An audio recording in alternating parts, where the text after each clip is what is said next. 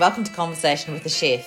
I'm Jo Ritty, and I love sharing with you the conversations I get to have with talented and passionate chefs. It's the backstory, if you will, to the food they're putting up.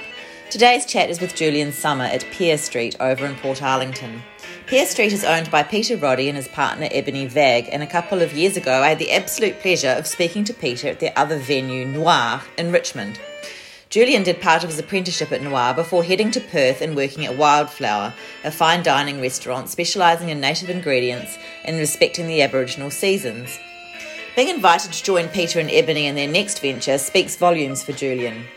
I was lucky enough to be a guest of Port Phillip Ferries and Pear Street last Saturday, and I have to say, what a lovely day trip. It's so easy to take the hour 40-minute ferry trip from Victoria Harbour across to Portarlington, and Pear Street is literally at the other end of the pier, so you can drink beautiful Bellarine Peninsula wine and eat Portarlington mussels, or of course their other delicious dishes, then get the ferry home again. Perfect. As was my chat to Julian, who braved the wind outside the kitchen to tell me about his journey and discoveries as a chef and how excited he is to discover more. Now, you will hear the wind over the course of this podcast, and I did think about editing it out, but then I thought, why not share the whole experience with you? Enjoy.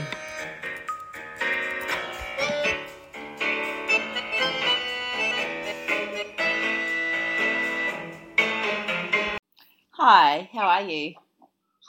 Good, thank you. How are you? Yeah, good, thank you. So it was nice to meet you on Saturday, and it was such a lovely day getting the ferry across there and having mussels and so on. I haven't been to Portarlington before, and so I'm just really interested in getting a bit of a background of you as a chef, and you told me that you had travelled around a little bit, so maybe we could start at the beginning, because you said that you are originally from over that way.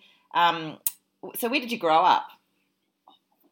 Yeah, so I was born in Melbourne, but I moved down to Torquay when I was about 4 or 5 years old to start primary school, and basically spent the next close to 20 years, about 15 years. I was about 20 years old down that way. Wow. Working in Anglesea. My first kitchen job was working in a cafe above the surf club there. Nice. So did you always know that you wanted to work in hospitality? I can't say yes to that. I feel like it's something that I almost fell into, you could say. My first job when I was 15 was working at McDonald's in Torquay. Yep. And do you know what? A lot of chefs say that they have worked at McDonald's, and it's actually quite good for the discipline and cleaning up after yourself and all that kind of thing. So I don't think it's a bad thing to have worked at McDonald's. Oh, no, it's not at all. Yeah, they really drill into you. Some really good life skills, especially working in kitchens. And front of house side of things I can imagine too. But, that was a good stepping stone, I guess, into a proper kitchen working with real food, So I was there for about 2.5 years. After that, I picked up work in this cafe in Anglesea. I was doing that for mainly just summer times. Yeah. For 2 winter seasons, I worked up at Falls Creek in 2013, 2014. Yeah. And I think at the time I was still just a kitchen hand. Cook. I was doing a lot of cooking at the time. Was that really just to facilitate your lifestyle, just to go ski, to do snowboarding or whatever it was that you were doing? Was it just a means to an end at that stage? Yeah, exactly. And I think it was more so in my second season that I worked in. It was more like the fine dining restaurant of the company that I was working for. They owned. Yeah. And just meeting a bunch of chefs that had done the whole travel thing with work. Just realizing how good of an opportunity you can have as a chef. Wherever you go, it's not too hard to pick up some work, So yeah, that kind of led me to work towards my apprenticeship. And so after a few years of being a kitchen hand, and I was also doing I have a little bit of work on the side as a surf instructor, but that's obviously very seasonal in Victoria. Yes. So definitely something to rely on. And where did you do your apprenticeship? I ended up in a few places. So I started in the Beach Hotel in Jan Juc. Mm-hmm. It's the pub there. After 6 months, I scored a job up in Melbourne at a Spanish restaurant called Chateau in Thornbury. Mm-hmm. And so I ended up there for roughly about a year. I moved on to another cafe. I stuck around there for a few months, and then I wasn't really enjoying my time there, so I was looking for more work and ended up stumbling upon Noir and Pete and Ebony. Yeah. And basically finished my apprenticeship from there.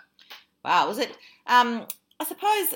Well, was it much of a switch going from Spanish food to French food? Because Noir is got a very French menu, hasn't it? Sorry, it's quite hard to hear on this phone. I was just saying. I've got a lot of birds. I'm outside. I've got a lot of birds chirping around here. It's so great. I couldn't believe that you just get off the ferry and there was Pear Street. So I can imagine there are a lot of birds because you're right by the sea. So I was just saying that Noir is a French restaurant and that you'd come from a Spanish restaurant and I suppose cafe. Was it quite a shift to go somewhere like Noir from those other experiences? Well, I guess everywhere you go is different in some way, in one way or another. I guess it was a little bit of a shift. Moving more towards Noir's obviously a little bit more fine dining than what that place was. It was a little bit of it was a nice change up, I guess. Yeah. That was my first experience into the whole fine dining scene, I guess, doing degustation menus and working around real nice food. Spanish place did absolutely amazing food. The chef in there, Maria, she's absolutely amazing. That's what they're doing in there is very traditional Spanish fare, and I guess Noir was great for that. So it inspired me to go on and work in further my fine dining skills, I guess. Oh, okay, so you left Noir from there to go somewhere else. Yeah, so after Noir, after I got qualified there, I moved to Perth and initially jumped into FIFO work, working in the mines. Okay, wow. That was definitely something different. Lasted about 2 months there before I just ended up hating myself and the food that I was cooking. Obviously, food for the masses, going from something like Noir to cooking food for the masses wasn't really something I was into. So, no. Ended up scouting around and scored a job at the top of my list of places I wanted to work at over there called Wildflower. What do they do? What's their specialty? Their specialty is native Australian ingredients. Wow, Utilize cool. a lot of what Aboriginal cuisine would be. They didn't base their menus around the standard 4 seasons of the year. Theirs was more based around the 6 Aboriginal seasons of the year. Yep. So that was a great experience working around all these ingredients that a lot of people have no idea exist in our own country. Yeah, I love the sound of that. Can you could you tell me some of those ingredients? Yeah, sure. I mean, there's a lot of herbs wise. We used a lot of things like gelatin wax, which is like a flour, but off the stems they have a bunch of pine needles that are edible. Mm-hmm. We use that for a lot of things like making oils, using it to flavour sauces, made a soda at some point. There's river mint. Yep. which is a very strong, pungent, almost spearminty kind of flavour. Okay. There's native thyme, native basil, sea parsley, Wow. barilla, which grows like wildfire everywhere around the coast. And like a sea parsley in a way. And were you foraging for these as well, or was there a supplier, or how did you come by those? We did forage for a few of those ingredients, but some of it was supplied through, I can't remember who it would have been at the time. Yeah, that's great. I mean, I'm all for that, and I do think it's so important. You know, we talk about seasonal eating, but to recognise that in whatever land you're on, that there might be different seasons, and I think that's a great thing to have done. Oh yeah, for sure. It's done really well too. You know, there was an a la carte menu, but most people came in to dine for our tasting menu, so that was definitely like another step up. I feel. Yeah. That kitchen was full of like very professional chefs. A lot of great mentors in there that helped me along the way. I was going to say, 'cause it sounds like you've had some really great experiences in kitchens where you have had some good mentors and worked with good head chefs and owners and so on. And I don't think that's always been the case for chefs, but that's great that you had that. Yeah, I guess that was my goal. Once I figured out this is what I wanted to be doing. Yeah. Just wanted to be working in the best places that I could be at the time. So how long were you there? What's that, sorry? How long were you at Wildflower? I was there for, what was that? It's just over a year. Okay. Close to a year and a half, maybe. Year and 3-4 months-ish, something like that. And so what kind of level in the kitchen did you get up to there? I was basically just another drone in the kitchen. But yeah, I worked my way through basically every section in the kitchen. That kitchen was based around a few different sections on entrees. So one section would almost be based around just like one or two dishes. Just with the intricacy of like a lot of the mise en place, the prep that needed to be done for each dish. It just needed that like extra amount of like labour and like hands-on, you know, to get things done. So there were worked my whole way through Larder. There were 3 sections there up to the pass. Was on the grill for a while. We didn't have a standard grill in there. Half your job was lighting the fire in the morning, and it was basically keeping this campfire lit all day. Yeah, wow. I've heard that's a real art in itself. You've got to really watch the coals and move them around and get a new hot spot and all that kind of thing. Yes. Yeah, exactly. Like making sure you got the hot coals underneath the grill, because the char grill is, if it's not hot enough, you're not going to be able to cook food. Yeah, that's right. just another thing to be worrying about. Yeah. And so after Perth, did you come back to Melbourne, or what happened? No, so after Perth, I got a job in Japan. I worked the snow season over there. Wow, amazing.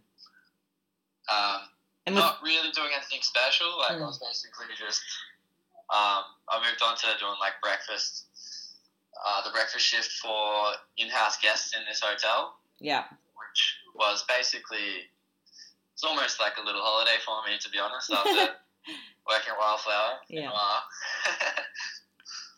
And do you like Japanese food as well?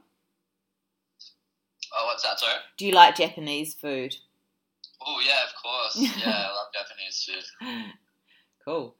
So that was good. So then you got to do are you a skier or a snowboarder? Yeah, snowboarder. Yeah, cool. So you got to do a bit of that as well as make breakfast. Yeah, exactly. Yeah, like my day would consist of getting up, starting at 6, doing service from 7:30 till 9, then moving on to cooking the staff lunch about 10 o'clock, 11 o'clock. Yeah. That was done for the day. So I basically had each and every day to go out riding if the conditions were good. So I was, really lucky to pick up a role like that in a place like that. But I think more and more we're seeing that chefs, like, you're not just workhorses that can work 16-hour days, all these days. I think it's really important to treat it like any other job, that you do a really great job when you're there, but you also have your downtime, and that just sounds like you absolutely maximised. And as you say, when you spoke to those other chefs earlier, they showed you how you could go travelling and have this quite good lifestyle. And I think it's important to have a lifestyle as a chef as well. And then what you bring to the plate is so much, when you're rested and feeling good. Yeah, definitely. Because it can be quite hard to live a lifestyle outside of cooking. Like it's very hard to find yourself a social life because it generally takes up a lot of your time. So finding a place like that, even if it's for the short term, like I was saying before, like it almost felt like a little holiday. And then, so what happened after Japan? So I was there until, basically COVID hit, but so start of March I broke my heel, the calcaneal heel. Wow. And so I came back on the 17th or 18th of March and was picked up from the airport, went straight to the hospital.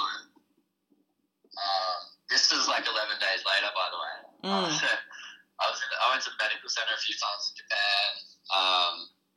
They wanted me to get surgery over there. That never ended up happening because my insurance company wanted me to get the surgery done back here. Yeah, right. By the time I was back, I think it had been the time it passed before the initial surgery, so they just decided not to operate. So up until when Pier Street reopened, I was basically recovering from injuries. Yeah, wow. And how is it being on your feet all day now? I have had a few little issues with my back because of it. Yeah. So I broke my right heel. On my left side, I've had a little bit of trouble. Oh, you've probably been standing in a back. Yeah, you've probably been overcompensating or something. Yeah, exactly. So I'm seeing the osteo at the moment, and they're like an osteo/physio. So yeah. They've already worked through that back pain, and now moving more towards strengthening up that leg again. So yeah, right. Hopefully it won't be too much worse or too much longer. I mean, it's fine. Like it's being managed continuously. Yeah. So how did you get involved with? Well, obviously you already know Peter and Ebony from Noir, but what happened that got you on board with Pier Street? Well, my mum lives in Port Arlington, and I got a message from Pete when I was in Japan early on, asking if I was ever looking for work down this way, that he'd be happy to bring me on. And I told him obviously I wasn't able to. Yeah. But in between the first and second lockdown, we met up in Melbourne and just had a coffee and had a chat about things, and he offered me the position, so I took him up on it, and now we're here. So you, it's a position with a bit of responsibility then, is it? Yeah, it is. It is a bit. I mean, when we sat down for that coffee, one of the things he was saying was, it's still his food. Same as Noir. Like he's got his head chef in there that runs Pete's Food, because he's obviously the man with all the experience. So he knows what's going on. So for now I am basically just managing things. Started picking up more of that role. Yep. as time progresses. So yeah, it's been good because I haven't been thrown into a position like this before. So it's a great learning experience. Absolutely, and within a context where you're really well supported, and obviously they trust you and think you can do the job, so that's always good backing, isn't it? Oh, definitely, yeah, definitely. And so what's the oh no, sorry, carry on. Oh no, I was just gonna say, I was really flattered when they asked me to do the job. So yeah, because I have a lot of respect for the both of them. So yeah, it meant a lot to be able to take this on. Yeah, it's great. And what an amazing part of the world to be working in. Yeah, it is. It's beautiful. Yeah, it's a beautiful town, isn't it? Yeah, it's cute. I've never been there. It's lovely. And those Port Arlington mussels were delicious that we had. It's hard to go to anything else on the menu, but do you have other favourites you like cooking on the menu? I guess the other two mussel dishes, the Thai mussels and the mussel chowder, they're both, I'd say, winners for sure. We've got on our breakfast menu, we've got this dish is definitely our highest seller. It's like an avocado and feta with like poached eggs. It's kind of like your smashed avocado without smashing the avocado, but okay. It's got a saltbush pesto. So we use saltbush. Good. Which is, native ingredient obviously. And like a whipped feta. That's definitely our biggest seller for breakfast. I would probably, if I was to come in for breakfast, that would probably be my choice. Yeah, nice. Great. And I suppose now that we're out of lockdown and people are moving around a bit more, have you been really busy? Yeah. We're kind of weather dependent. I mean, weekends we just get really busy since Melbourne opened up. I mean, when I came out and saw you, that was probably the quietest Saturday that we've had for quite a few weeks. Yeah. Yeah, we definitely feel it once the weekend hits, Friday night through till Sunday. So yeah. It's been insane. Yeah, we've already had days that have been busier than last summer pre-COVID. Yeah, amazing. And during the week, is it more locals that are coming down? Yeah, I would say so. We do have some regulars. Yeah. I guess, a lot of people would be coming from Geelong, possible other parts of regional Victoria. There's a noticeable difference between weekdays and weekends. This week, the ferries started running from Thursday to Sunday now. So okay. We might see a bit more of an influx on the Thursday and the Friday. Yeah. Daytimes. Yeah, nice. But yeah, once summer hits, Boxing Day onwards, it's quite hectic down the coast. Yeah, that's right. Great. Well, so Julian, it's so windy, isn't it? I can hear the wind. I was just going to say, that's okay. Well, I'll try to get out of it. Oh, that's all right. I was just going to say, you fell into being a chef, you fell into hospitality, and now you've had all these like really great and quite varied experiences. What is it now that that keeps you wanting to be a chef? What do you love about it, or what is it about cooking that appeals to you?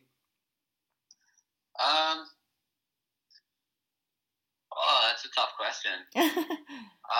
I guess it feels like you get to a certain level and you just want to keep progressing and pushing yourself. Yeah. Just seeing how far you can go. I mean, the knowledge on food can be endless, We're still learning about how things can be done, prepared, cooked.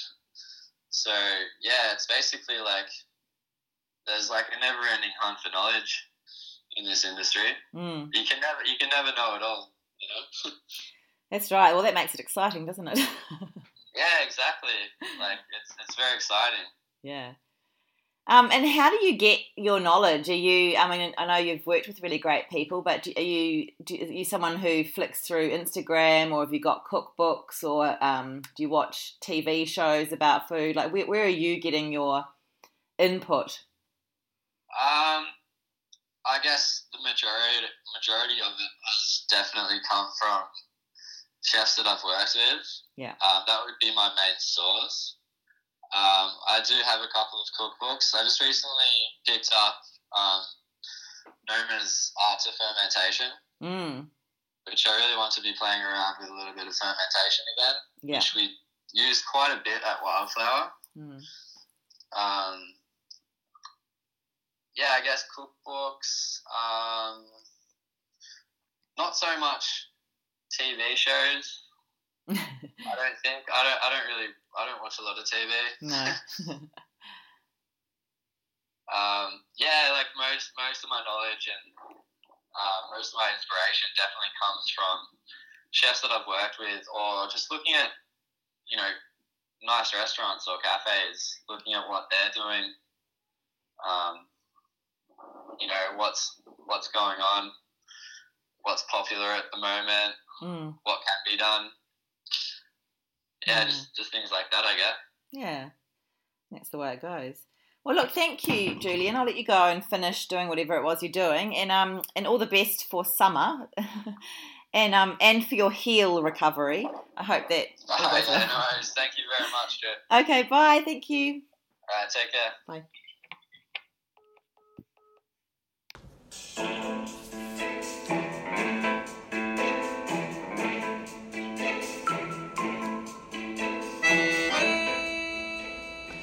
You've been listening to Conversation with a Chef. I'm Jo Ritty, and thank you so much for joining me today. If you'd like to read the full transcript of the conversation, you can go to www.conversationwithachef.com or follow me on Instagram so you'll always be up to date with the latest conversation.